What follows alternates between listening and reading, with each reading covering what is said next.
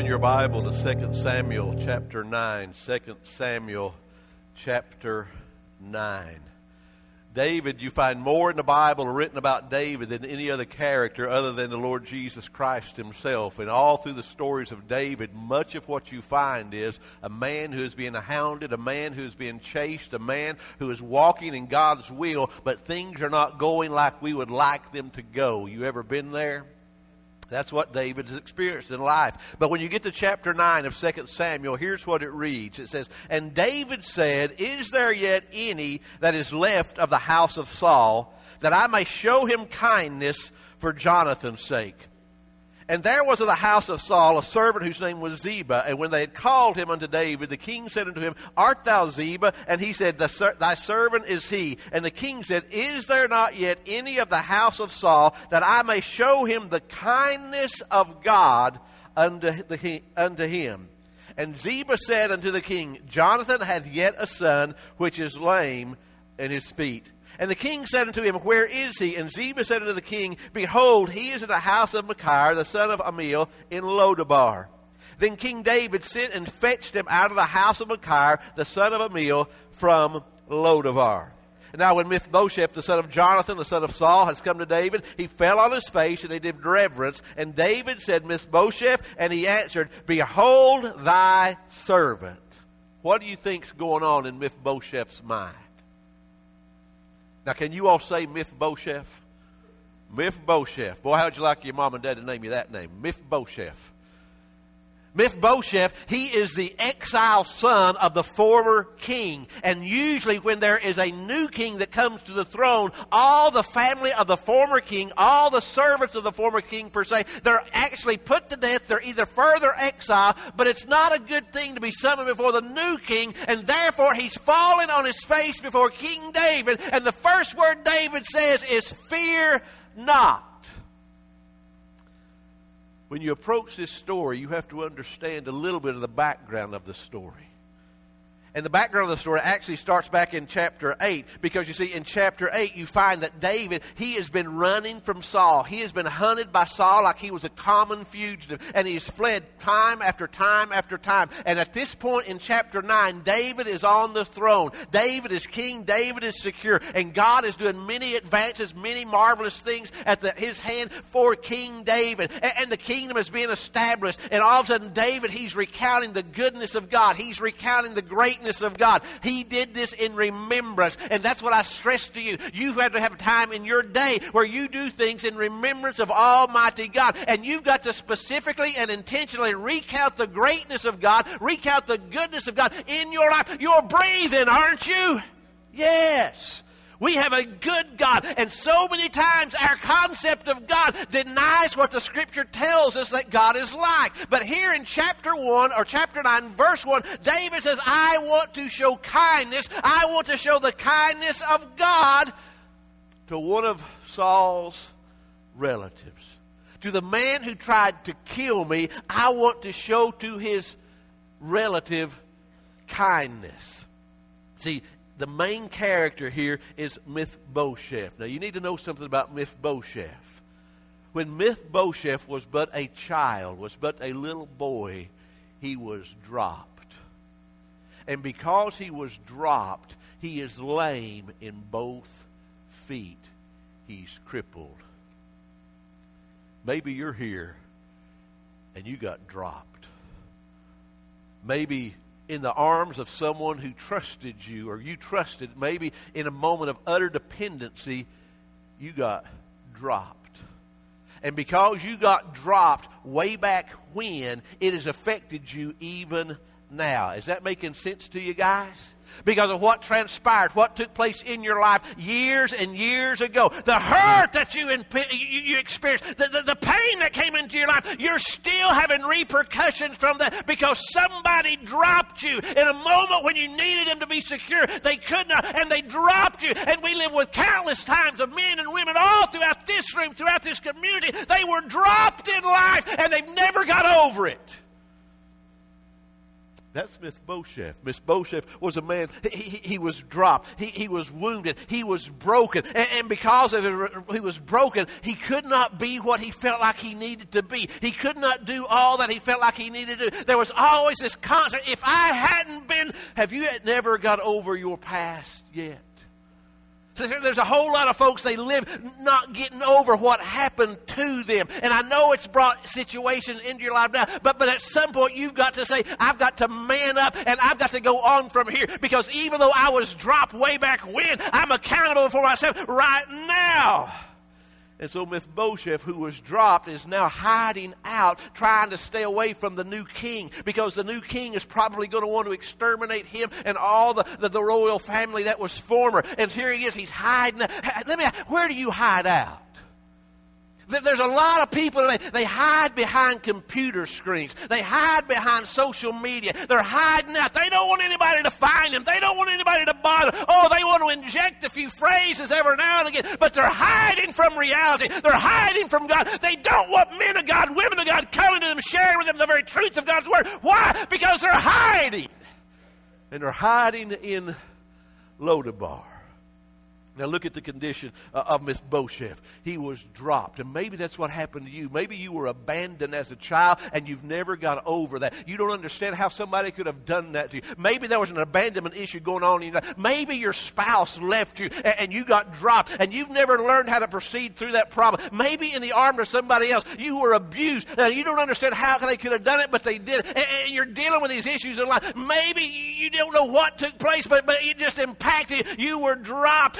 And here it is, David, he steps up and he says, is there anybody left of the sons of Jonathan? Jonathan was the son of Saul. And then all of a sudden Ziba says, yes, there's this one guy named Mephibosheth, but he is crippled, but he is lame, but he is not that important, but you don't need to waste your time with him, O king. And the devil has so many people believing that lie, that you're not worth much. Look what you did. Look what has happened in your life. Look what transpired. Look how you have turned out. You're not worth anybody's attention. You're not worth anybody reaching out to you. Look at that. And all of a sudden, Ziba, he said, but. And see, that's what the enemy does to us, doesn't he? Enemy loves to get on your shoulder and say, do you remember when you did this? Do you remember how it was when you walked away? Do you remember when you denied the Lord Jesus Christ? Do you remember when you did this and you got caught there? Do you remember? He tries to bring back all these memories. And hear me, if you're a child of the King, you've been washed in the blood of Jesus Christ. It's been brought under the blood. You've been forgiven. You've been cleansed. Hear me. He gives forgiveness. The devil is a liar. He wants you to look at your past and say, oh, poor pitiful me. But Jesus said, look at your future, and a future in him, a future of hope. You see, Ziba, he was a servant of the king, and he was simply saying, King, don't waste your time with this Mephibosheth. He is no threat to you. He is no help to you. He is not a benefit to you. And King said to Ziba, he said, I did not ask you that. I simply asked you, is there anyone we can show forth the kindness of God to? Is that how you live? Am I looking for anybody I can show forth the kindness of God to? Or am I just looking for people who are like me, who look like me, act like me, smell like me? What am I looking for? Or am I looking out into a lost and dying world, a sea of humanity that does not know Jesus Christ? And we have the words of everlasting life that we can share with them. Hear me. Aren't you glad God came looking to you one day? Aren't you glad God doesn't look for that person who is good looking, that person who's got it all together? God looks for people who have a mess. And he said, I'm going to take your mess and I'm going to make a message out of it. And God said, I'm going to take you where you are and I'm going to transform you, translate you, transfer you into another kingdom, into my kingdom. And you're going to have my name. And you're going to be called my child, and you're going to be one of my people. He said, I'm going to take you, and I'm going to change you. It's not where you are that matters. It's where I'm going to take you to. And God says, I'm not looking for people that's got it all together. I came to seek sinners. I came to seek those who cannot save themselves, and they know it. I've come looking for people who need a Savior, and I'm the Savior. And so many times we want people who look like us. And we don't realize the grace of God does a transformation in their lives. The grace of God changes them. See, here was Mephibosheth. And maybe you felt this way. Mephibosheth, he's lame in both feet. He cannot walk about like other men. He feels like he's been disqualified from life. He feels like he doesn't fit in any longer. He's disqualified. He seems disconnected from everybody around him. Why? He's hiding out in Lodabar. He's down here by himself just trying to get by and nobody notices him. He feels like he's dying on the inside. Is that how you feel? You realize life is all about you, but inside yourself you feel like you're dying. You feel like you don't connect. You feel like things have passed you by. You're disqualified. You've bought the devil's lie. But hear me, we do have a Savior who says, I've come to give you life and life in abundance. We have a Savior who comes to give you hope. We have a Savior who comes to fill you with the Holy Ghost and to change you, to empower you, to live for Him and to live for His glory. I mean, let's face it, guys. Have you forgot where God found you? Were you all that when God found you? And, oh, God, I'm doing you a favor because I'm signing up with you. Get real, guys. When God found you, you were like me. You were yet in your sin. You were disgusting, my friend. And God said, Mark. And He called my name. And He extended His grace. And I responded. And He saved me. And here was Mephibosheth. He got dropped by somebody. And maybe that's where you are. You've been dropped, and you don't know what to do. You're hiding out. But God comes looking for you. Did you see that? God told Ziba, His servant, God sends the Holy Ghost. He says, go fetch him.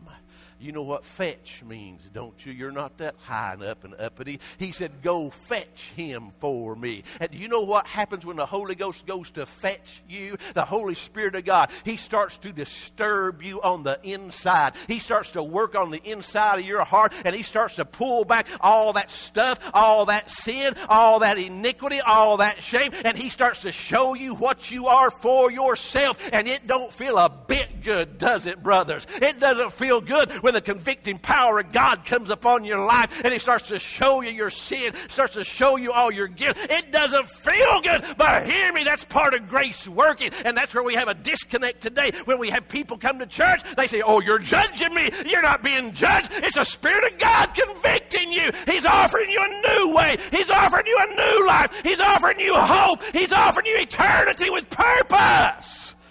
But you've got to know the convicting power of the Spirit of God. Because without the convicting, the drawing power of the Spirit of God, there can no man repent in his own power, in his own ability. But when God convicts you, and God shows you, see, the preacher don't convict you. The preacher just preaches the Word of God. And the Word of God and the Holy Ghost convicts your heart. The preacher doesn't do it. But when God convicts you, He's offering you hope. He's offering you change. He's offering you a new way. And we're hiding out in Lodabar because we don't want nobody to find us, right? Why? Because we're ashamed of what we are. We're ashamed of where we've been.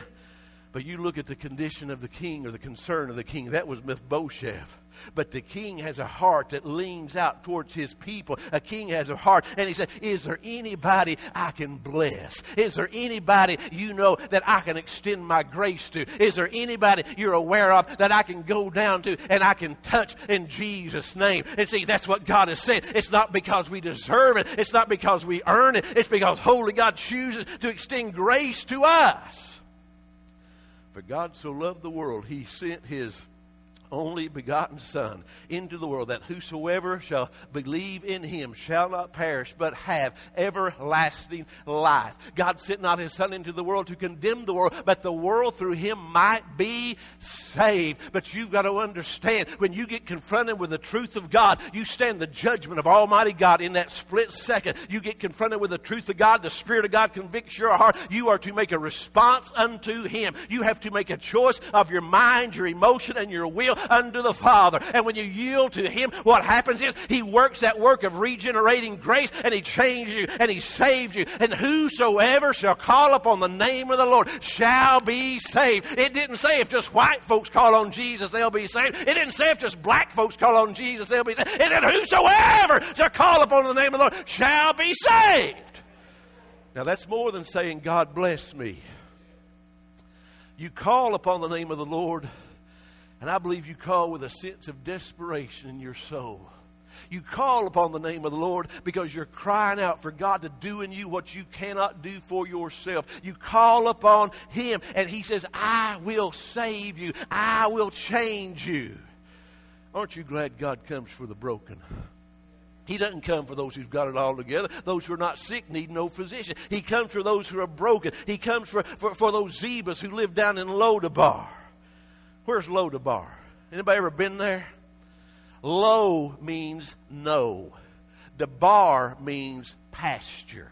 Mephibosheth was living in the land of no pasture. He was living in the land of no nourishment. He was living in the place of no word. He was living in the place of no enlightenment. Isn't that where a lot of people want to live? They don't want to live where the Word of God will feed their soul. They don't want to live where the enlightenment of the Holy Ghost can show them the way, the truth, and the life. They live down in Lodabar, a land that is barren, a land that has nothing, a land that is just existing. And here comes all God's Holy Ghost to convict you, to draw you, to show you. He comes all the way to Lodabar to call your name. And here Ziba knocks on the door, the servant of God knocking on the door. And Mephibosheth says, who is it? I'm hiding out there. Nobody's supposed to know I'm down here. It's the servant of the king. And the Holy Ghost knocks on your heart's door. You know who He is. He starts to squeeze you. He starts to draw you. He starts to show you yourself as you are in your sin, in your Lodabar.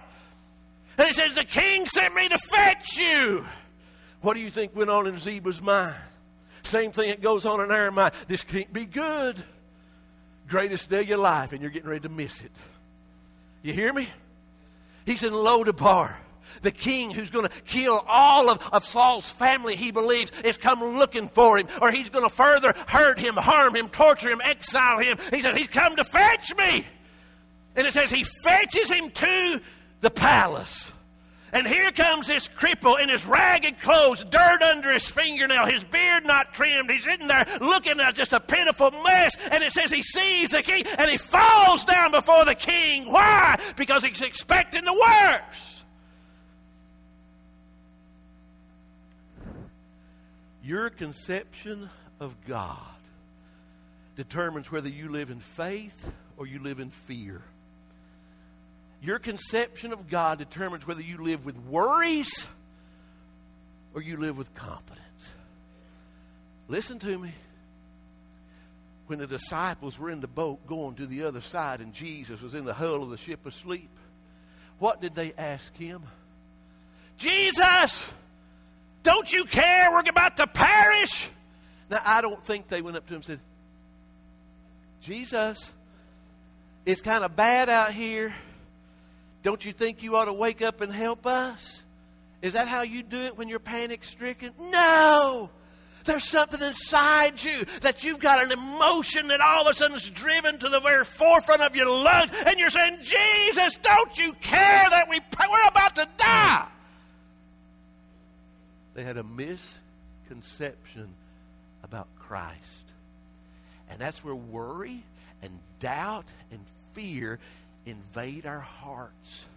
Because we act like the disciples. What's it say in 1 Peter? He cares for you. See, God cares. He truly cares and is concerned about you. And see, you have to understand your concept of God is not one who does not care, but you've got a great God, and you've got a good God, and you've got a God that's working all things for His glory, and you're good. You've got to get a grip. He's in control. He's in charge. He's never going to lead you somewhere where He will not sustain you. He's the living God and lives in you. And Mephibosheth, he's got a misconception about the king. And instead of the king saying off with his head, the king said, I've got a place for you in my family. I've got a place for you at my table. And I want you to come to be a part of my family. Why, King? Because I'm in covenant relationship with you because of what someone else did. You getting that, guys? Because he and Jonathan, they had a covenant relationship because of what he and Jonathan had done. They had a covenant relationship with the children because what Jesus Christ did for you. Not what I did, not what Shar did, but what Jesus did for me. We have covenant with God. Because of what someone else did, I can know God. Because of what someone else did, I can walk with God. Because of what someone else did, I can have peace with God. He said, I want you to come to my table.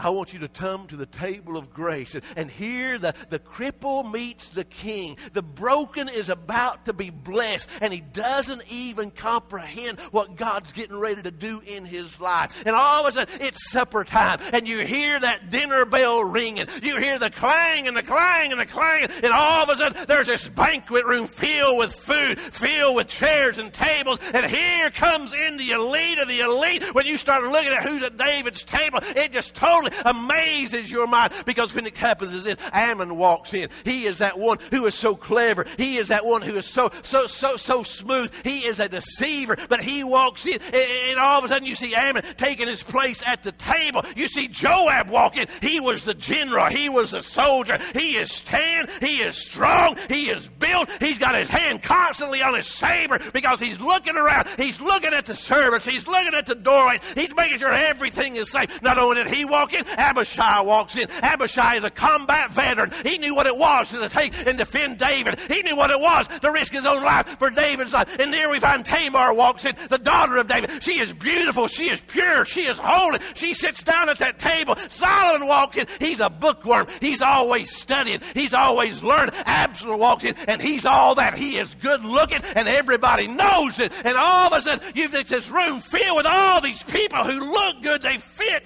They seem to be in the right place.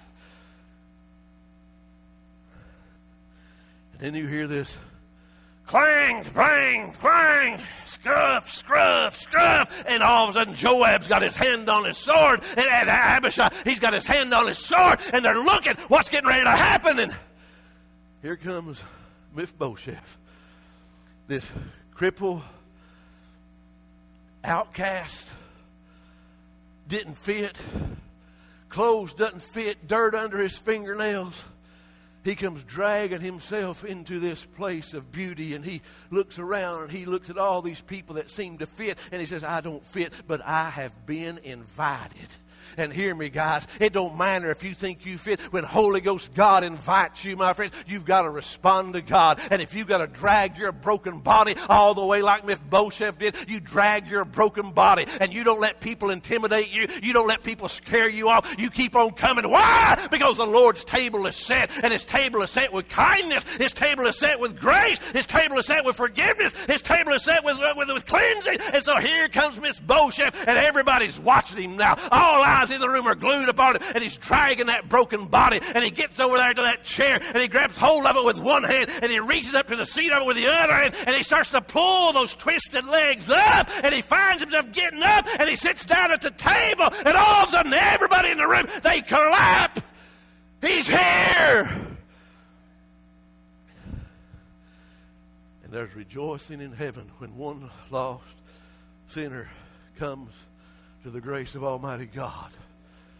And let me tell you something, if you don't know the grace of God this morning, I'm not talking about a word, I'm talking about a person, my friends, who will change you, who will redirect you, who will forgive you. You can know Him today, but you have got to say, I am going. I don't care if Mama goes, I'm going by myself. I don't care if Daddy goes, I'm going by myself. I don't care if my husband, my wife goes, I'm going. I don't care if my kids go, I'm going. There ain't nothing stopping me to go. Why? Because I've been bidden by the King. The Spirit of God's come to fetch me. All I can do is obey Him.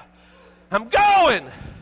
And when you get to the table, my friends, you'll see grace that you never knew existed. You're going to see kindness that you never knew you could experience. You're going to see mercy. You're going to see love. You're going to see restoration. You're going to see forgiveness and cleansing. Hear me. At the table, it's been set. But will you come? And right now, there's some people in this room, you feel just like Mephibosheth. You feel like you don't fit. You don't belong here. Listen to me. You do. Because we all were Mephibosheth at one time. We all were crippled and broken in our sin at one time. But for the grace of God, we all would be that individual. But hear me, Holy God, He extended His hand, His love, His mercy toward us, and we responded to that. And all that He worked in our life, and He began to move in us, to change us, and He continues to work. We've never arrived. We're in process. But if you're here today, and the Spirit of God speaking to your heart, and you understand, I'm so needy. And I'm so tired of playing this game. I know the Christian colloquialism. I can say, oh, bless you, I will pray for you. And we can dress up and look the part. And we can do all that stuff just playing a game. But deep down inside your soul, you are empty on the inside. And you know that you don't know Christ as your Savior. He's not the Lord of your life in a real way. You just leave here to do what you want to do. And you want to beat in your time. And you'll come back next week and hoping something will rub off on you. Hear me. The Holy Spirit doesn't want to rub off on you. He wants to possess your soul. He wants to come into your life and change you. He wants to save you to the uttermost. He wants to give you purpose and meaning and joy inside yourself. But you got to come. And when you get to the King's table, it's all set. And it's all there. And you got it all. Father, we bow before you this morning. God, the table has been set with grace and mercy and forgiveness and cleansing. God, you're beckoning hearts of people right now to come. God, I pray you let them come. Father, I pray you begin to disturb hearts and lives and souls. I pray, God, you begin to speak into people's lives right now, their need. And you would just work, God, that they would obey you. They would respond to you. They're not responding to a man. They're not responding to a message. They're responding to the Holy Spirit of God who's speaking to their heart. God, work right now.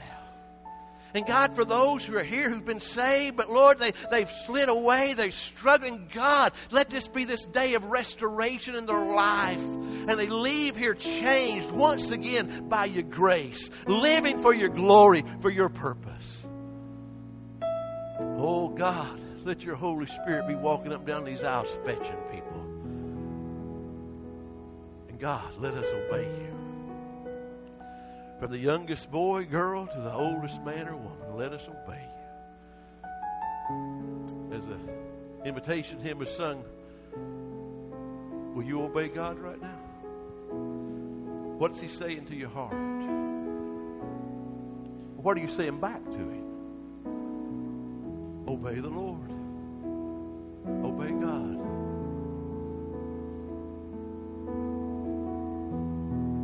Let's stand.